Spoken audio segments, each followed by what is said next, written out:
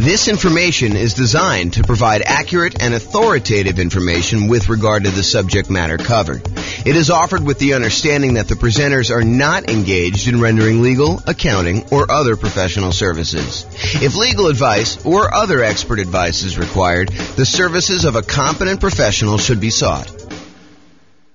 Welcome to the Beaverton Real Estate Investing and Real Estate Financial Planning Podcast. Learn all about investing in real estate in Beaverton, Oregon, with a combination of real estate financial planning and modeling with numbers specific to Beaverton, plus syndicated, more generalized recordings of live and pre-recorded real estate investing classes, not all of them specific to Beaverton. Be sure to stay tuned after the podcast for a message from our sponsors. All right, welcome everybody. This is James Orr, and today I'm excited. We've got a special guest. We've got Ryan Chaw, and he's going to talk to us about his unique real estate investing strategy, and I'm super excited to hear about what he's got going on there. So welcome, Ryan. How are you? Hey, thanks, James Orr. Excited to be on the podcast, and I'm honored. Thank you. Oh, you're very, very welcome. So tell me about this unique strategy. What's going on? Like, what have you been doing, and how does it work? Yeah, it's kind of like house hacking on steroids. Basically, we'll take a pretty large single-family home or duplex, and we'll add extra bedrooms to the house and rent out to a local college town. So typically, these houses will have 5 or 6 bedrooms, maybe 7 or 8 even, and a 5 or 6 bedroom house. And if we charge $600 a month per student, it ends up being $3,600. A 7-bedroom would be $4,200, or maybe even $5,000 for an 8-bedroom house. And so we provide, really good local student housing, all amenities, really close to the campus. And, we just try to provide really great service and keep our students safe. Yeah, that makes a lot of sense. So basically you're taking the normal house hacking strategy, which is buying a property that you can rent out part of it while you're living in the property, is usually how we think about house hacking. And then so you're deciding to go ahead and take a property and then add additional bedrooms if you can, if it makes sense to do that, and then renting those out. And ideally your niche is really student rentals, to find something around a university, around a college town, and actually rent out to those guys. So is that pretty much what you're doing? Exactly. Yeah. Mainly college town students, but we're also near hospitals sometimes. And so we have fellowships, residencies, all of that. Typically, we also invest near kind of low median home pricing type areas. So that actually increases our cash flow. And typically our cash flow is anywhere from $2,000 to $3,500 a month after all taxes, insurance, and expenses on these houses. And so, I've got so many questions. So let me first start about how you're acquiring these properties. What are you doing? Are you going in there with typically 20% down? Are you doing like a 5% down where you're owner occupying them, and then you're staying in one of the bedrooms yourself? Like, what are you doing to acquire them? Yeah, so I did a 25% down for the most part. I've done it where I've bought like a second home and stayed in it for a bit and then rented it out afterwards. That was more of a 10% down. I kind of had to do it out of necessity because I couldn't really come up with the full 20% at that time. But then I also take out HELOCs. I might do a cash out refi, and I'm also partnering up with capital partners who are putting in the down payment for me. And then basically I do all the management work. So growing and scaling that way as well. Okay, so you're basically, so some of the stuff you're doing is you're going to go in there and you're going to put 20% down or 25% down, and then you don't have to move into the property, assuming you're not moving into a lot of these properties. Is this something you started like when you were in school, or did you start this after school? Like, what'd you do? Yeah, so when I graduated, I graduated as a PharmD from my school in Stockton, California. And I just wanted to get started as soon as possible in real estate because I knew it's the best way to create generational wealth. I had a grandpa who really killed it in real estate, and he also helped cover part of my college tuition and my brother's as well. And so I realized that, real estate's one of the best ways to build wealth for the generations. And so, I got started right away. I worked 15-hour days. I would work 6 or 7 days a week. at the retail pharmacy as well as the hospital pharmacy to just save up as much money as I can. Mm-hmm. And so I basically started off purchasing one property a year, and I kept reinvesting that cash flow. So for the first 6 years or so, I didn't take on any partners. It was all my own W-2 income as well as cash flow for my properties and equity as well. And then eventually I decided, I could go scale much faster. So I partnered up, and this year alone, I purchased 8 properties. And you're still buying them with your own credit yourself? You're partnering and you're primarily the credit guy when you kind of do those deals? Yeah, I usually do most of the marketing. Actually, I partnered with my uncle. He put up the down payment for the first 2 houses. But then after that, we ended up doing more of a 50-50 scenario because we were creating a lot of cash flow. We wanted to reinvest it. And plus, he was starting to help out and do a lot of the management piece as well. What are you doing for loans after you fill up your 10 loan spots? I assume you're over 10 at this point. I'm at 8. So okay. I purposely did that because I still want to purchase my dream home and maybe my beach house or whatever. Yeah. I want to save at least 2 just in case, right? Otherwise, you run out of loans. You can't do a conventional loan anymore. You're kind of screwed, right? Well, so what we do now is the good news is for owner-occupant properties, the 10 loan limit does not apply. So you could still do conventional financing over 10. Where you get caught is if you have more than 10, you try to get your next investor property, then you get cut off. You need to go to some type of other, non-conventional type financing. Right. I did actually use my owner-occupied one right now. I'm house hacking this one. But yeah, totally understand there. But yes, what we do is DSCR now. In DSCR, you can use the rental income that the property will generate as long as it covers the debt, the anticipated monthly mortgage payment. You will be approved for a DSCR loan. It's like a 1.1 times usually the monthly mortgage. And are you seeing mostly 30-year fixed rate financing on those, or are they going to be some type of adjustable rate mortgage with a balloon of some type? 30-year fixed, yeah. I do 30-year fixed. My last one is 8.125%. So it's higher than the investor conventional loan, but not by much, because investor conventional loans, I think they're reaching high 7s, mid 7s right now, 7.5, 7.625, Are you using like a local bank or a national bank to do those kind of DSCR loans? This is actually a national lender. Yeah. I found them through a network that I'm part of called GoBundance. Okay. Very cool. So you said you're managing the properties yourself. And since you're renting the students, are you trying to do like the classic, get the parents to co-sign, and you're doing like a year-long lease, but they're really only there for 9 months? Like, what are you doing for handling some of those traditional student rental type issues? Yeah, for sure. So I always do a lease. If I'm in the middle of the year, I'll do a lease until July 31st. And then from there, I'll do August to August leases.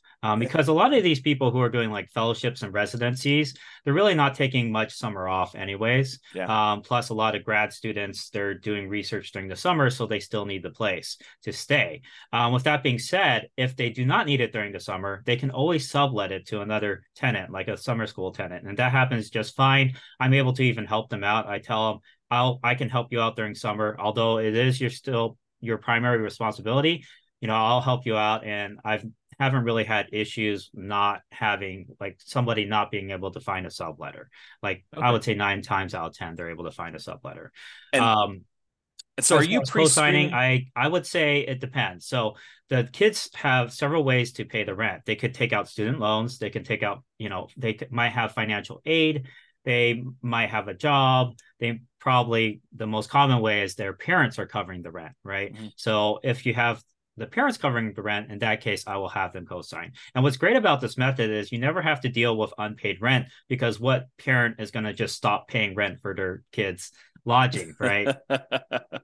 Yes, likely. Well, I've known some crazy parents out there. Maybe you find one that's willing to let their as long as they have a good relationship.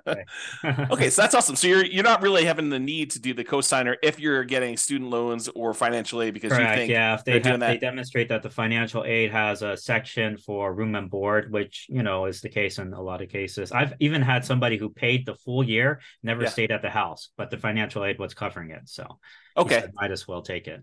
Are you collecting the entire lease amount up front then, or are you collecting it as they pay out with the student loans? I don't even know how student loans work anymore. Yeah, so it's due on a monthly basis still. Okay. Yeah. And does the student loan stuff come out like all in one lump sum, or does it come out in Yeah, like usually monthly? it does. So come out like for the fall semester, there'll be a one lump sum, and then there'll be a lump sum for spring. Usually, it's around August timeframe or so that they'll get most of the funds, Okay. or a And little like, bit before. what's a typical like price of house you're doing with this strategy in your marketplace? Yeah, so where I'm investing now, I invest in California and out of state. So I have five in California. I have eight of them or nine of them out of state, one in Alabama, eight in Ohio. So the price in Alabama was 210,000. We're renting that out for 4,200 ish, a little bit more. I think 4,250 Okay. per month. And then for Ohio, I will buy the first one we bought was 210,000, and we rented that out for $3,750 per month. So the Okay. cash flow on that was around 2,300, 2,500 a month. And the cash flow on the Alabama one is around I think it's a little bit over 3,000 a month or so. Okay. And when you're qualifying for the loans, is the lender using the student like the student rental income, or are they using more of a traditional rental income in order to qualify for the loan? Yeah, so that's a very good question. So if you do a DSCR type loan, to get qualified, they will estimate what the market rent is. They're not going to assume that you're going to rent by the room. And sometimes, like if you do a refinance through a DSCR, they prefer to have a traditional lease. So you would have to have everyone sign on like one lease. But for conventional, they're actually okay doing a refi and taking 75% of your rental income. Usually 75, sometimes 100% if you actually report it on your tax returns. And as long as the conventional lenders, usually this is in most cases, as long as they see 1 year leases, they will still take that rental income. And they might take off 25% of it at most, but they'll still use it for sure. Okay, that's super interesting. Have you ever had, because I assume you do some like teaching of this strategy to some of your kind of like students and or partners to kind of help people do this. Is that right? Yeah, Yeah. definitely. Do you have people ever utilize like a variation of like a cross between the nomad real estate investing strategy of buying a property, moving in, living there for a year, and Mhm. then after the year converting that to a rental and kind of repeating sequentially in order to acquire their rental properties that way? And of course, the benefit is the 5% down owner occupant loan and the better interest rates than you would get if you're doing like these DSCR and or investor type loans. Do you have any students who are doing like the move into the property, live there for a year, maybe even while they're in school, get roommates, and Yeah. then convert that one and keep it as a student rental to kind of maximize it? Yeah, definitely. I actually had three students this year at least that have done that strategy. They lived in it for a bit, or maybe, a year or at least a couple months, right? And Yeah. then they rented out to housemates, and Yep. then that's how they got started essentially. Yeah. And they're able to also put a lower down payment potentially. You do have to be careful with those regulations, though. Um, Generally, you do have to stay in it for a year, right? Yep. Unless you have a really good reason not to, like you lost your job or you're Sure. switching jobs, or maybe you had your mom you had to take care of who's sick, whatever, right? But generally speaking, yeah, if you do a house hacking strategy, you want to stay in it for a year. And I'm actually doing that myself. Right now, this house that I'm living in, I have four other roommates or four other housemates. Yeah. And so my rental income on this one is 3,650 per month, and my mortgage payment is 2,300. And I'm in Sacramento. So So 3650. So you're getting like $910 on average per roommate, essentially, in order to have someone living in that property. Is that about right? yeah, exactly. So 965 for the largest room, 850, 870, and then 830. And is Something like this this. and I assume are you including utilities in your rents, or are you like charging them utilities as well pro rata? Separate. Yeah, it's separate. Yeah, it's Okay. actually not included. They will divide it by however many tenants there are at the house. But I will cover the vacant rooms. So if there is a vacancy, I will cover the utilities for that one room. But like, let's say there's five people at the house, the bill is, I don't know, 400 or something like that. Each person would pay maybe $80 a month for utilities. Okay. Have you Um, had any issues with filling a vacancy like mid-semester or anything like that? Or like if you don't fill it before the start of a school semester, it's a little harder to fill or anything like that? That's actually a great question as well. So a lot of people worry about that, but that's actually not the case, because there's always people coming into the college. In Mm-hmm. fact, around now, September, October and November, you'll actually see a lot of international students coming in because they just had Mm, their visas approved. okay. And visas, they get approved anywhere from, during the summer all the way until like December, basically. So you have all these students who are coming in finally after their visas approved and, getting started in person learning right away. But before that, they had to get all that situated. So you'll see a lot of people coming in like that. Also, if you're close by a hospital, it really doesn't matter what Yeah. the timing is. But with that being said, there are going to be like a big wave of students that will apply in April, May, and July. And then for spring semester, you'll get a wave around, November, December timeframe. So Okay. there's always people applying. There's even summer school, right? They'll apply Yeah. around March or so. So you'll always get these kind of waves throughout. So don't worry too much about the timing. I actually purchased in the last year, I purchased pretty much a property every other month or so. Okay. Yeah, it was just throughout, and we still filled them all the rooms. Yeah, part Okay. of it is judging demand though too. You have to make sure you figure out your market demand, and there's a lot of techniques to do that for sure. Yeah. Are you doing your own property management?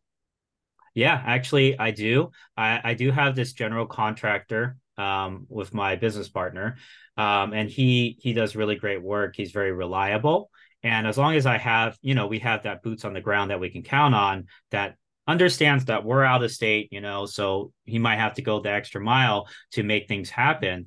That once you have that one really good team player, you're set essentially. Okay. Yeah.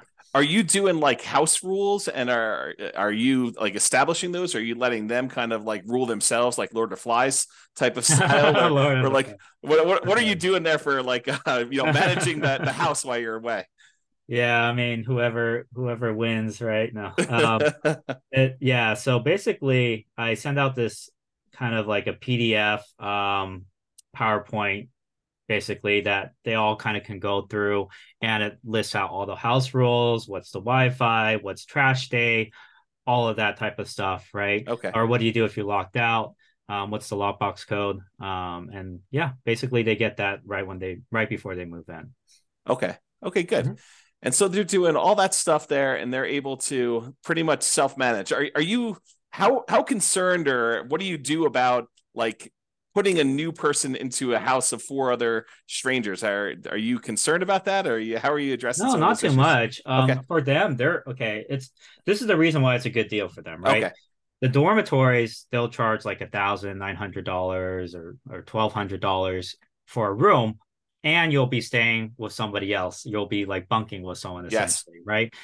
So you're gonna have to wake up to their 7 a.m. alarm, even though you wanted to sleep in whatever on the weekend or Yeah. whatever, right? And you also have to pay for a meal plan on top of that.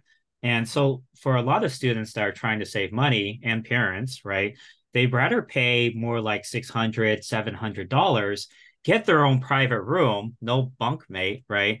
Yep. And have all of this space and be able to choose their own meals, right? Rather than having to select a meal plan. Plus, they have a full-on kitchen, they have a backyard, they have parking that you don't have to pay for.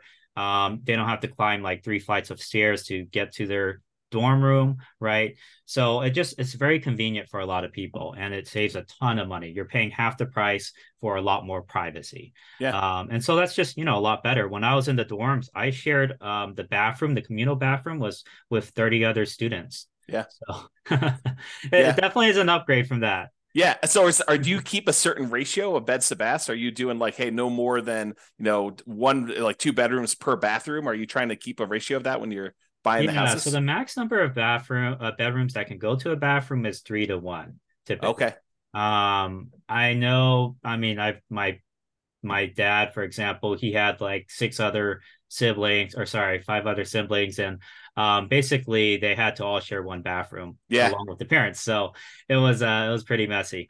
But in most cases, people are willing to share with just like 2 other people. They just Yeah. have to coordinate the shower schedules. And honestly, most of them aren't home. They're usually in class or in lab or studying at the library, right? And Right. so they're only using the restroom to shower and sleep, essentially. Okay, interesting. Mhm. So I know and I'm sure this varies market to market, and I'm sure you do some research on this. In my particular market where I happen to live, we have a occupancy law. It's called Yeah. it's called the 2+1 rule. And so you can only have two people plus one additional person, the two unrelated. So two Yeah. plus one unrelated person living in a particular property. Are you like checking that as you go and do it, or is student housing like exempt from that rule, or what are you doing about that? Yeah, no, for sure. That's a very good question.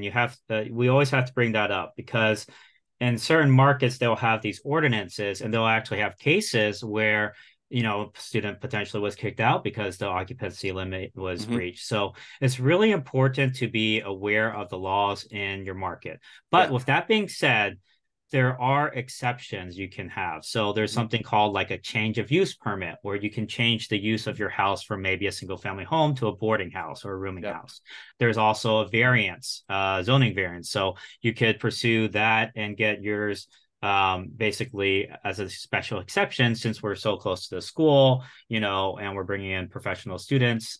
Can we go ahead and do this? So the other thing to keep in mind is that limit is per unit. So if you have like a duplex, you can still have, let's say there's 3 unrelated per unit, then that's 6. If there's Yeah. 4 unrelated, that's 8. And sometimes even, for example, University of Alabama, I know if you invest near there, they have this kind of zoning directly around the school that has up to 5 unrelated. And then Yeah. past that zone, basically, I think it's 4 unrelated or something like that. Okay. But yeah, you have to make sure you're keeping up with the zoning laws. But what I would do is contact a local real estate attorney and say, hey, this is what I want to do. Occupancy limits, what can we do about this? Right. Because we're trying to offer, really good student housing. These are professional students, what's the difference between this versus somebody who has like I don't know, extended family? Maybe they adopt like 4 kids, right? It's honestly, I think these laws are discriminatory. Like, for example, if you adopted 4 kids, they're not related. I mean, by blood, right? Wouldn't that be considered against the law, right? In our particular market, it's actually if they're adopted by you, they count as being part of your family. But Oh, I'm sure okay. every Yeah. one is a little bit different. You got to go actually read the regulations. But in my Yeah. particular market, that's how it works. Sure. Yeah. Polygamy. I don't know. Yeah, I don't know You about wanna that say? one. So I'm not it is seeing many of those here. inherent, in my opinion, it's kind of inherently discriminatory. But I mean, also you have to make sure you're in compliance with the law. So you Yeah. have to talk to a real estate attorney who's an expert in that. And that's Yeah. kind of their job to kind of make sure you're doing it correctly. Have you done this strategy outside like a local university or a local hospital sort of area? Like have you tried this just in a random spot? I wouldn't say no, no, no. I wouldn't say that because I definitely we're very focused on providing really good student housing, right? Being the Okay. best student housing provider. So we always want to be in a market that has a lot of like hospital positions or a really good college. Usually it's a top college if you're thinking about like Ivy League colleges, maybe like John Hopkins or Princeton or whatever, right? We Yeah. don't have to be Ivy League, but we're still in the top like 200, 300 colleges usually. Yeah. Have you done traditional rentals before, or has this been your strategy since day one? It's pretty much been my strategy since day one. My Okay. grandpa did do traditional rentals. He had a set of 6 flats in San Francisco. And Okay. so he rented out to families. He had so much trouble with that house. Like a hoarder tenant, a tenant who would stomp on his like the ceiling above him at like 3 a.m. So like they're Yeah. having like these parties at like 2 a.m. or something like that. So they're dancing at 2 a.m. So yeah, he had a lot of difficulty with that. The thing I like about students is especially high quality students like juniors, seniors, grad students, they're really focused. Like they want to get that doctorate. They want to Yeah. get that MBA, JD, MD, etc., engineering degree, whatever. So they're highly focused on their studies and they're going to generally take care of the house too. I mean, they don't want to live in a pigsty, most of them. Yeah. So they're going to be, some of the best tenants you will ever have. in my opinion. Some people think that, oh, it's a frat party or something like that. But Yeah. honestly, I've had way better experiences with these tenants than my colleagues have, my grandpa's had, my relatives, whatever, right? Yeah. And are you Totally doing better some? off. I'm assuming you're doing like little things to cater to this group, like Of course. keypad locks to let them in instead of Mhm. having to do separate keys, and you can Yeah. remove one, and like all that stuff that I'm sure you're kind of really focusing in on to cater to this group of students. Oh Are yeah, you and all the amenities we provide to cater towards that. We have like a Ring doorbell system, and they have access to it so they can see when their packages are delivered. okay? So that provides the safety. We have floodlights. We have study desks everywhere. We have a study room potentially.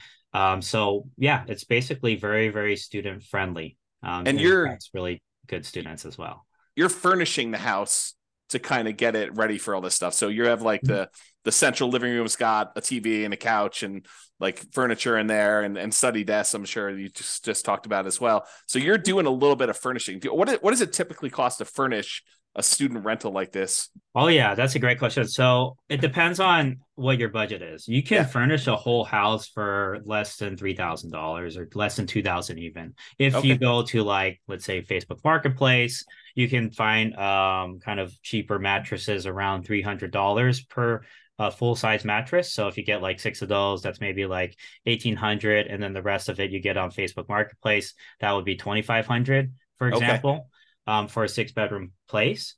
But it's kind of up to you if you want to do what I do, and I kind of invest in really good furniture. I mean, it's cost effective, but it's also really good. Yeah. I go to Amazon, Walmart, and Target and Home Depot. Those are kind of like my go-to places, and Lowe's Yeah. as well. And then for kitchenware, you can actually save a lot of money on that. You don't need a fancy kitchenware set. You can just go to the Dollar Tree or the 99-cent store, and all the utensils will be like $1, right? Or plates Okay. and cups will be $1, but it's still really good quality. Like I use it all the time, Yeah. my house. So like the amount of furnishing you're doing, you're providing like a bed, a clothes dresser or something like that in their rooms, the couch in the living room. I'm sure. Are you doing a TV? No, You're, actually, you're not I do providing not TV at do a all? TV. Yes, that's up to them if they want to bring in their own TV. I want to encourage studying, right? I want this to Oh. be a very good, You're quiet, the studious landlord environment that for wants them to people. graduate. Yeah. Oh, that's No, pretty no funny. bear pong, Okay. yeah. But I So mean, it's up to them. If they want to bring in the TV and do that, that's fine as well. Like like I said, like I do keep a pretty good security deposit as well. So if something breaks and it's the student's fault, then yes, we could keep the security deposit. But in my 7.5 years of doing this, the probably the biggest expense I've ever had to replace was like a broken window, and the tenant had to, they covered all of that, right? so you're doing like 1 month's rent of security deposit, or you're doing larger than that? 1 month rent for Ohio and Alabama, and 1.5 in California. Because if you go past the limit, the state limit, you Yeah. have to pay interest on it. So those are the Okay. state limits.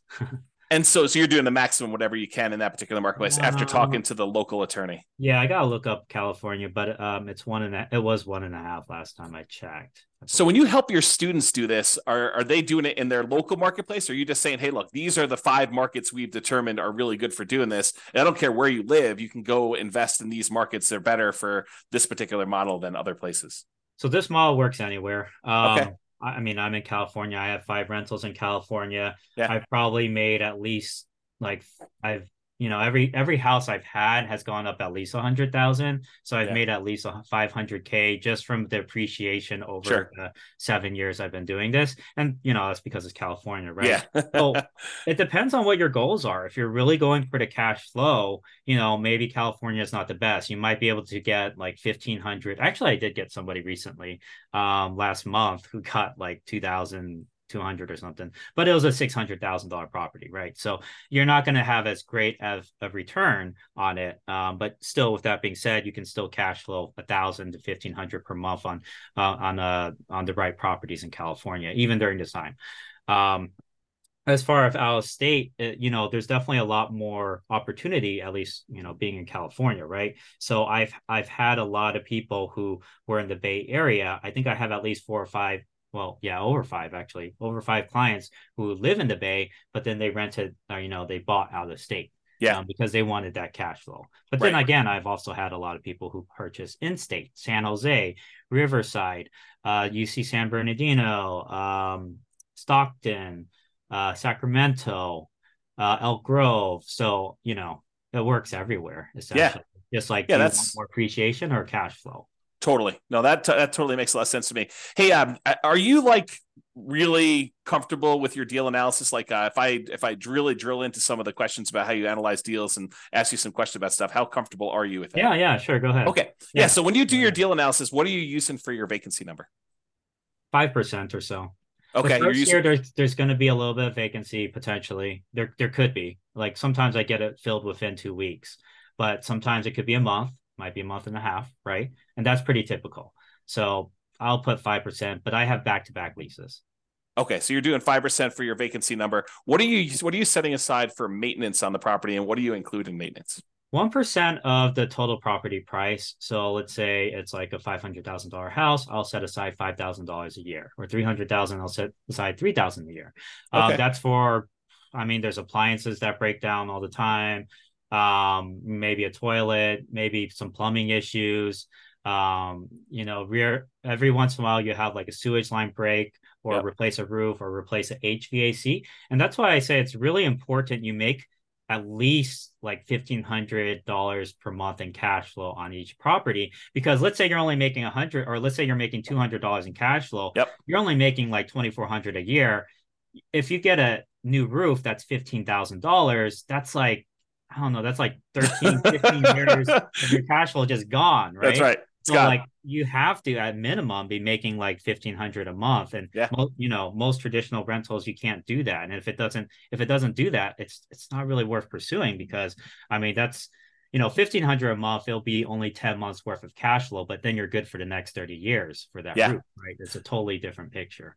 So very important, not to leave half your money on the table. That's why I say renting by the room is the future, man. Co-living, it's saving people a lot of money, or so they can save their down payment for the actual house they buy eventually. And it's also a win-win situation, because for you have enough cash flow to support the capital expenditures like your roof, your HVAC, the sewage line. Now, with that being said, you definitely want to do inspections like during the home inspection period, because you want to catch all those things right away. I always do a sewage lateral line inspection pretty much no matter what, unless it's like 2000s or something like that, or newer. But you want to catch all that stuff so you can negotiate with the seller, and at least the seller can pay for half of it. And I've had a full roof paid for. I've had 2 full roofs paid for actually, and I've had half the HVAC paid for. But I've also had to replace roofs and HVACs. So let me dig into your maintenance a little bit. So you've included some things in here that I would normally consider like more of a capital expense on a property, but it seems like you named those as part of your maintenance. Do you have a separate capital expense allotment that you're using? I usually assume CapEx to be, I set aside like 10,000 or so, generally speaking. 10,000 per what period? I just at the beginning. Okay. Then I also set aside, like I said, 3,000 a year that will go towards landscaping, appliances, general maintenance, etc. And that's your maintenance number. Yeah, exactly. Yeah. And that's like, what you get from taking all the expenses that I've had over like 5 years, or well, it's been 7 years now, but I did an average over 5 years, and I just divided and set, and it turned out to be around 3,000 per house ish. Okay. And how often are you doing paint and carpet? How many turns do you typically get out of paint and carpet with a student rental? Oh yeah. So at the beginning, I might replace some of the carpet if it's really messy. What's nice is LVP, right? Is $3 to $4 per square foot. That's actually really, really, really cheap. I mean, a bedroom will be maybe 120 square foot. That's maybe 360 for materials. Your guy charges labor. It might be, I don't know, 600, 700. I mean, it should be, but it depends on who you use, obviously. If you have somebody with a license, they might want to charge more. But you can have a handyman replace flooring. Okay. And so now going back to the deal analysis part, so we kind of got a better understanding of maintenance and CapEx and how you break that down. So as far as your personal expenses as being the owner of the property. I understand long-term rentals really, really well. I don't do any student rentals. What other expenses do you have on the property that you don't typically have on other rentals? Are there any utilities you're paying? What is considered an additional expense that you don't normally have on like these long-term rentals? It's very similar. The utility bills will be higher, but it's divided among the tenants, right? Yeah. So you're still not paying it. As far as maintenance, you do have to counsel them to do certain things that maybe somebody who has lived at a house for a long time might know. But with that being said, even traditional long-term renters, they don't know things, you would think they would know. But anyways, there's certain maintenance things like any type of grease, like you're frying up bacon or whatever, you want to solidify it and you pour it into a fat trapper, and then when it solidifies, you put it in the trash can. Otherwise, if you pour it down your kitchen sink, that thing's going to clog, right? Yep. Same thing for hair in showers. Happens all the time, right? Got to get a hair catcher. I also have a kitchen sink hair catcher as well, that I purchased that they can, clear out when the hair gets high. But if they don't do that, I would say 6 to months in, you'll probably have some sort of the shower's backing up. What do I do? Kind of call, right? So you have to train them how to do these things, and it's all part of kind of like the move-in instructions / house rules. Are they mowing the lawn at your properties, or are you doing that as a service for them? No, I do it as a service. So I pay for landscaping. I think the landlord generally should pay for landscaping, but I did have a group of students who are like, "Oh, can we save money in rent if we maintain the yard?" Yeah. And I was like, "Yeah, sure. Why not?" So we knocked off $20 per student or $15 per student, and then they maintained the yard for us. So we didn't. Okay. And so they're doing lawn mowing. Or you're doing lawn mowing in most cases, except for that one kind of road case where they're doing that one exception in like 7 years. Yeah. What's your lawn mowing usually run you? 60 to 90 a month. Month? Okay. Yeah, if it's like more complicated, really fancy, like trees everywhere and all that, it might be more like 110 or 100. Yeah. And what are you doing for like snow removal? I'm sure Alabama probably doesn't get much snow. I don't know where you are in California they get snow, but Ohio you do, right? Yeah. So definitely they're not. So I do provide a snow shovel, for projects, but the shovel, or you actually provide snow removal? Shovel and snow removal. So it depends. Like there's a huge blizzard, right? Obviously, I don't want the kids going out and shoveling snow. I'll tell them that, But if it's light snow, they can kind of help remove the snow from at least the front of the house. But with that being said, like if there's a blizzard and it's really bad, we'll get a snow removal guy out there. Okay. And so you're kind of manually managing all these things remotely? Like yes, but I do also have VAs, and very soon I'm going to have an executive assistant. And we created SOPs, a scope of work for them and everything already. So they're going to be taking on that project sometime next month or so. Just because it's out of state and everything, I'm like, it's nice to kind of offload some of those projects to other people. Yeah. Okay, that's really cool. So based on like the numbers you've gotten there, when you run your analysis, are you doing like a cash on cash analysis for your properties? Like, are you determining the cash number? Well, do you know what your cash on cash typically runs for these for you and your students in general? I don't need to know yours specifically. Right. So a lot of times it'll be above 20%. So like I would say, maybe on the low end, 20%, but on the high end, we've hit like 50% cash on cash returns. I know it sounds like, is that real? It kind of raises red flags, but we've made that in some of our properties. Yeah, and when you do your calculation, I'm assuming you are taking into account vacancy and the maintenance numbers that we talked about, and I assume the CapEx numbers you're talking about. Yeah, you always have to take into account all of that. Yeah. And utilities and stuff like that for those. So yeah. Okay, good. So it sounds like there's some pretty good returns to be made here. And at those rates, I mean, paying off the property is can be accelerated if you decide that's your strategy. If you want to go and reinvest things and pay down your loans, or you want to acquire additional units in parallel, I guess you could do that too. You save it for down payments. And exactly. I actually paid down my very first property and then sold it for $437,000 to buy 7 other properties. So you re-leveraged. You basically went in, you bought properties, let it appreciate because we were in a very bull market, with the market going up last 10 years or so. That was my first house too. So 7 years ago. So significant amount of equity on that one. Yeah.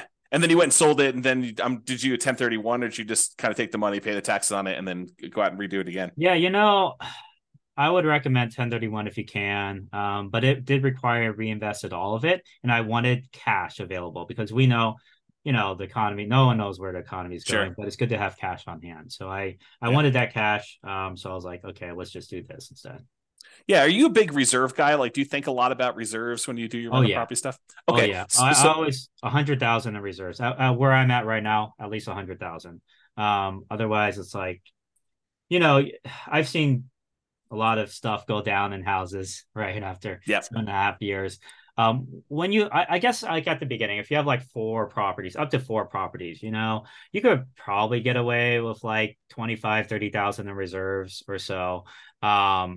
Unless you want to put everything on a credit card. And there are business credit cards, by the way, that'll do 0% for a year if you're worried. And there's also HELOCs as well, which you don't have to take out until you use it. But so I have all that. But then when you really scale, it's really important to keep a lot of capital in your pocket just because there's just things that come up. And I would say when you hit 10 properties, I would recommend having a good 80 to 100,000 kind of just as cash. So you think maybe as a HELOC, yeah. So you think of it in terms of a fixed dollar amount and less so in terms of like the number of months of the actual expenses you have on all of your rental properties combined, like like 6 months of reserves as an example versus your $25,000 in your account. You like to think of it in the dollar amount? Yeah, I usually do. Okay. I think about what I might have to eventually replace on each property as well. Sure. Right. And so all of that kind of goes into deciding how much should we keep in reserves. Okay. So you're merging reserves with your CapEx account. Yeah. So a couple of reasons too, like,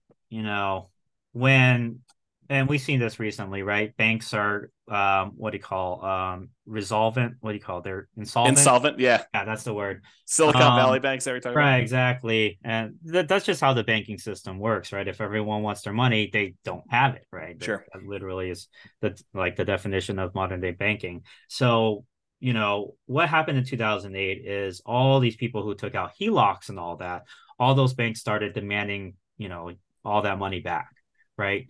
And so one thing we're doing is pulling on some HELOCs, and we're okay paying some of the interest on that. Sure. Just for the peace of mind to have that liquidity, right? Because it's if you pull it out and you put it in another bank, now they can't close the account. But if you paid off that HELOC or you don't use that HELOC, they can just decide to close that account. Totally. It's actually written in the HELOC contract in most cases too. So if totally. You're a real estate investor, keep that in mind, especially during these times. Good. Well, I'm glad you're doing the reserves. I'm glad you're teaching the reserves thing. Let me ask you kind of like a follow-up question about reserves then. Are you taking into account your reserves as a drag on your cash-on-cash return on investment? Are you setting aside like saying, hey, I'm acquiring this property. I know I need to have 6 months of reserves. So my total amount invested is my down payment plus my closing costs plus, my rent-ready costs in order to get all this stuff ready to do it. Plus now I know that I've got 6 months of reserves. So I'm taking that into account when I do my analysis. No, I'm not including that in the cash on cash return if that's what you're asking, because I'm not dividing by 100,000 in reserves. I'm dividing by the down payment plus the closing costs plus the renovation costs. Yeah, and I guess when you have 100,000 that you're spreading out across 10 properties, you probably wouldn't allocate the full 100,000 to a new purchase anyway. But I was thinking if you do that, like say, hey, in order to acquire this new property, the lender is going to require I have 6 months worth of reserves for this particular new property that I'm doing. So I'm gonna say, hey, look, I'm setting aside this 6 months of money. I need this money in order to make the investment. So in order to calculate my true cash on cash return on investment, I really do need to take into account that I got this 6 months worth of reserves drag, and I can count that these 6 months of reserves is in whatever it is, your savings account or CD or the stock market, even if you're willing to keep that kind of like there, and you can count that return as part of your overall return, but you're not. When you're saying you're doing your cash on cash number to 20% or whatever the really rough number we think you can do for, it's a range obviously, but you're not taking that into account there, right? Right. Not the reserves. Okay. But What's cool about reserves is like when you're getting approved and everything, you could still use like your 401k. They usually can only use like 50% of it though. And then for stocks, they might do 100% or they might do 75%. It Yeah. really depends on what lender you use. But keep in mind, you can also use your retirement funds as quote unquote, those 6 months reserves. Right. A lot of Yeah. times. Yeah. Yeah. That totally makes sense to me. All right, cool. I asked you this question. I don't know if I got a. If Oh, we're a little sorry. all over the place. Oh No, no, yeah, no. no problem. I Sorry. was thinking about it again. I made Forgot. a list of some questions. So Yeah. when we talked about the turns for paint and carpet, how often are you doing paint and carpet in these kind of student rentals? Yeah, it depends on what area you're in. I've definitely invested in rougher areas. So, sometimes you get tenants that didn't take care of the Mm-hmm. property. So, you might have to do a whole house painting, but it really depends on what neighborhood, man. I mean, there's something called crimegrade.org. You can look on there. I would say it's pretty accurate for reporting, what areas have a higher crime versus others potentially. Yeah. And then if you invest in more like yellow or green areas, you'll have houses that are probably more well kept together because Mm-hmm. it's just, everyone's high income there. They're keeping, they're paying money to repair their properties as they go along. Yeah. But I've also bought ones where we've had to, do a whole house, you know, like new flooring, new painting for every single room. So yeah. And so, like, how frequently though? Is it like every 3 years? I mean, I realize there's a range, but is it like on the low end, you should be able to get 2 years at a minimum, even if it's in a rough neighborhood, and then in the really nice ones, you may be able to do it for 5 years or 6 years, Oh, or I see what you're saying. yeah. Yeah, ever since we've replaced with the LVP, that's a very good product. So we haven't had to replace it a second time over the Okay. like 8 years, 7.5 to 8 years I've been doing it. As far as painting, we might do touch-up painting. Mm-hmm. It's great like if you can keep the paint can, right? And sometimes the previous owner does keep the paint can Yep. because you don't want to try to match the paint, right? Mm-hmm. So yeah, that's mainly like touch up stuff. So Okay. I would say I don't know if I maybe asked you every about this. Do couple you years. do you have Yeah. any parking issues, or do you like issue parking Yeah, that's spots? a good point. Yeah. So one thing I don't do is invest in HOA neighborhoods because HOA is another level of government. They could say like literally, hey, we don't allow renters anymore. And they could be Okay. like that, because Yep. they're fast with their decisions and it's Mm-hmm. not like the city where they have to go through this whole approval process, right? So I never invest in their HOA because they could limit parking spaces, all that type of stuff as well. And so it's really important for me to make sure when I purchase a property that there's enough um like street parking available or maybe there's a large pavement or garage that I can park a lot of cars at. But Okay. I always assess that. It's very important to look at that. And usually I try to have enough parking for 5 cars at least. Okay. But with that being said, I'm so close to the school that I would say half the students will either bike or walk or take a shuttle. And Okay. that's another good point. If you're nearby a shuttle stop, that's a huge um, benefit as well for Okay. safety. If you can buy near there. How are you dealing with two related issues in my mind, at least? How are you dealing with mixed gender in the houses? Like, is it all boys, all girls? Are you don't really care? They're adults, they need to take care of themselves. And Yeah. then the second follow-up question related to that is, how do you deal with boyfriends, girlfriends staying over at the properties? Oh, that's a great one. The default is co-ed. The default will always be co-ed because it's 50-50 essentially for Yeah. for females and males.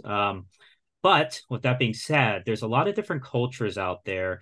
For example, like Indian culture, the girls aren't supposed to be living with their guys until they're married. That's Hmm. just cultural Yeah. things, right? It's a cultural restriction. So, for those, tenants, they'll say like, we prefer to stay with other females. And so it's really important. You're not like being discriminatory. So like in Right. your ad, you cannot say like females only at this household, right? Right. That's discriminatory. Yeah. But you can say like, hey, we have a group of girls that want to stay with other girls, can we match them up? And so I'll have like one house that's like, I'll put all the females at the house because they all want to stay at an all female house, Yeah. right? And obviously we work it out together with them and everything. And then I'll have a co-ed house. I'll have houses that are all guys. Well, I just try to figure out how to best match them up because Yeah. I kind of have a little bit of a question there, like what kind of roommate do you want to stay with? Do you prefer co-ed, Yeah. all females, whatever? And then I'll match them up accordingly. It's kind of like how colleges will do that, like freshman year. What are your what qualities in a roommate are you looking for, right? Yeah. So, And so you're doing that level of like almost selection and yeah, pre-screening for yeah. your It's on tenants? my Google form. I have an intake form. Okay. What year of you, what are Hmm. your preferences, what room are you preferring, a larger one, a smaller one, all of that type of stuff. Oh, move-in date, of course. So all of that information's on the Google form that I sent out. Okay. Are there any questions I didn't ask that like you normally get that are like, hey, I'm gonna do this thing, but what about this thing? Like did I miss any crazy ones?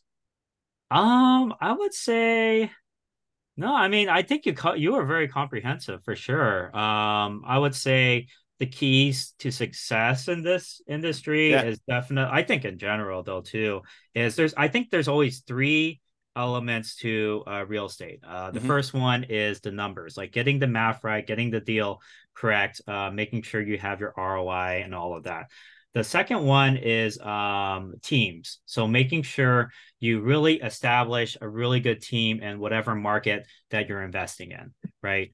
Um, and then the last one is, oh shoot, I'm trying to remember which one. That's all But you need. yeah, I mean, You need your there's a numbers in lot your of things. team, then you're good. Right. But oh yeah, capital. That's the Yeah. last. So those are Okay. the three barriers. Capital really important. So if you look at these big names like Grant Cardone, for example, Yeah. or Brandon Turner from Bigger Pockets, they're raising tons of money from other people. They're using other people's money. Sure. They're not using their own, right?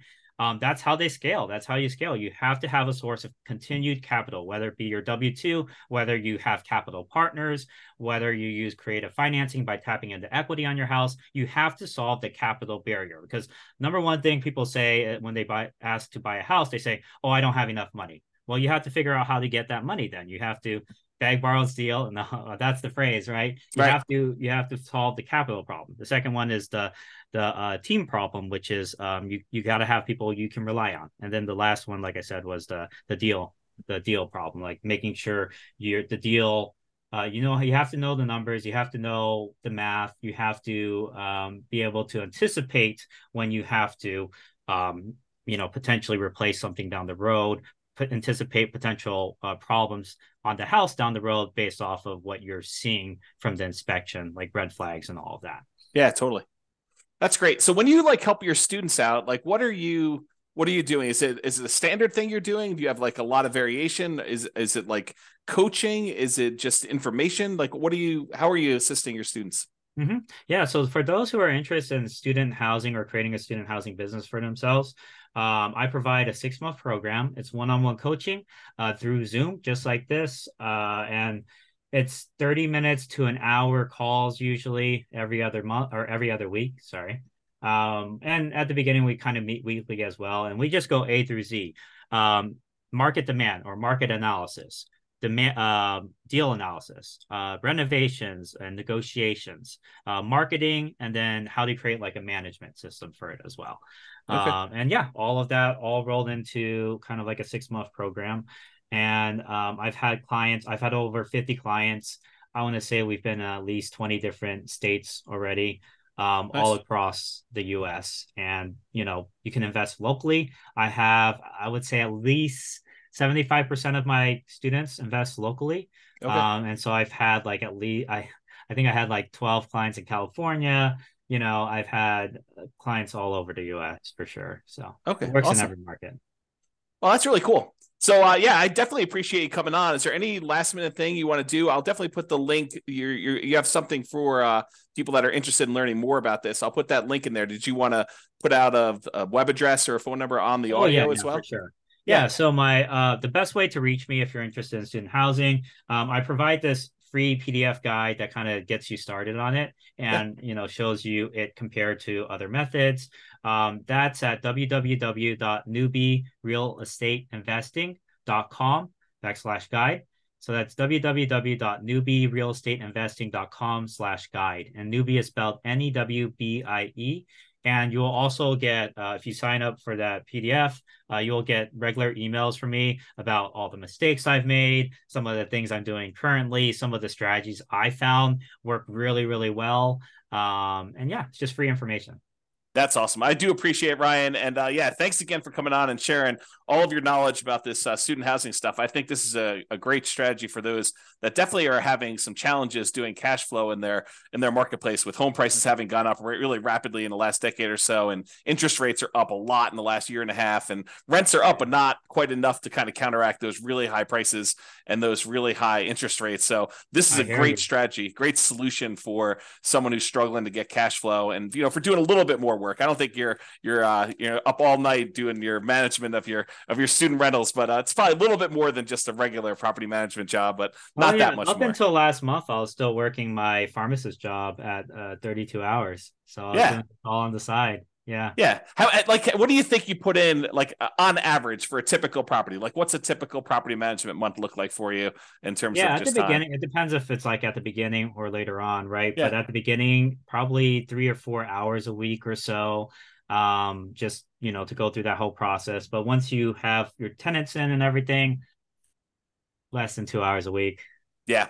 Average. Yeah. And so you're trading a little bit of time for a lot more cash flow on your rental property. And so you could almost say, look, cash flow on this property, if I wasn't doing this, would have been whatever it is, $200 a month. But because I'm doing this little extra work, now I'm making an extra $1,000 or $1,500 a month in cash flow on this. And you divide that by the number of extra hours you work, and you're still making, whatever it is, $200 an hour. I'm just making numbers up. The return on time invested is insane for leverage assets, right? So think about this way: if you get like 4 of these properties, they're cash flowing $2,000, $2,500 a month. You could be I mean, this is like not everyone, right? It'll depend on your market. I got a caveat, but you could very well buy 4 properties, making $8,000 to $10,000 a month in cash flow.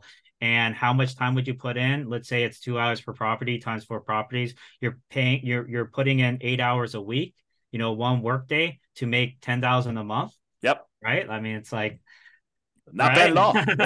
I mean, you do that, you acquire your 4 properties, especially if you do something where you live in the property. You don't even have to have the roommates the first year you live in it. You literally can live in the property just yourself. Not rent it out at all. Then when you move out at the end of the year, then you convert it to a student rental, and you put 5% down each time you acquire one of these with a conventional loan, or maybe even nothing down to a USDA or VA loan, or 3.5% down FHA in the first one. And then you got these, for 20% down on one property. If you do it over 4 years, where you put 5% down each time and move into the property, live there for a year, and then convert it to a rental for the amount of you had for one down payment on one rental property. Now you acquired 4 of these, and you got $8,000 a month in cash flow. I mean, if you can do the $2,000 from the rentals, and you're done. I mean, a 4-year process, you acquire it all, and you're ready to go with your student rental empire, and you do a little part-time until you get a little bit more cash flow. Then you hire the property manager. You hire like a VA or two to kind of oversee the whole business for you, right? Yeah, exactly. Work on that team, right? So it's only those 3 things, right? Get the math down, get the capital problem solved, and then get the team problem solved. The system/team problem. Yeah. That's awesome. Well, I really do appreciate it, Ryan. Thanks so much for coming on. It's been great having you. Thanks so much. Bye-bye for now. Thanks, James. With home prices up, mortgage interest rates up, and rents up, but not quite enough to counteract the higher prices and interest rates, cash flow on rental properties in Beaverton is harder than ever. Book a call with the Real Estate Financial Planner to apply our proprietary 88 strategies to improve cash flow on your rentals. See the show notes for a link to schedule your call and improve your cash flow today. If you're a real estate agent, lender, or professional in Beaverton that wants to help our real estate investor listeners, consider reaching out to learn about collaboration opportunities with this podcast. We'd love to add more value to our listeners by having you assist our investors buy, sell, and finance their real estate investments. See the show notes to schedule a call to discuss collaboration opportunities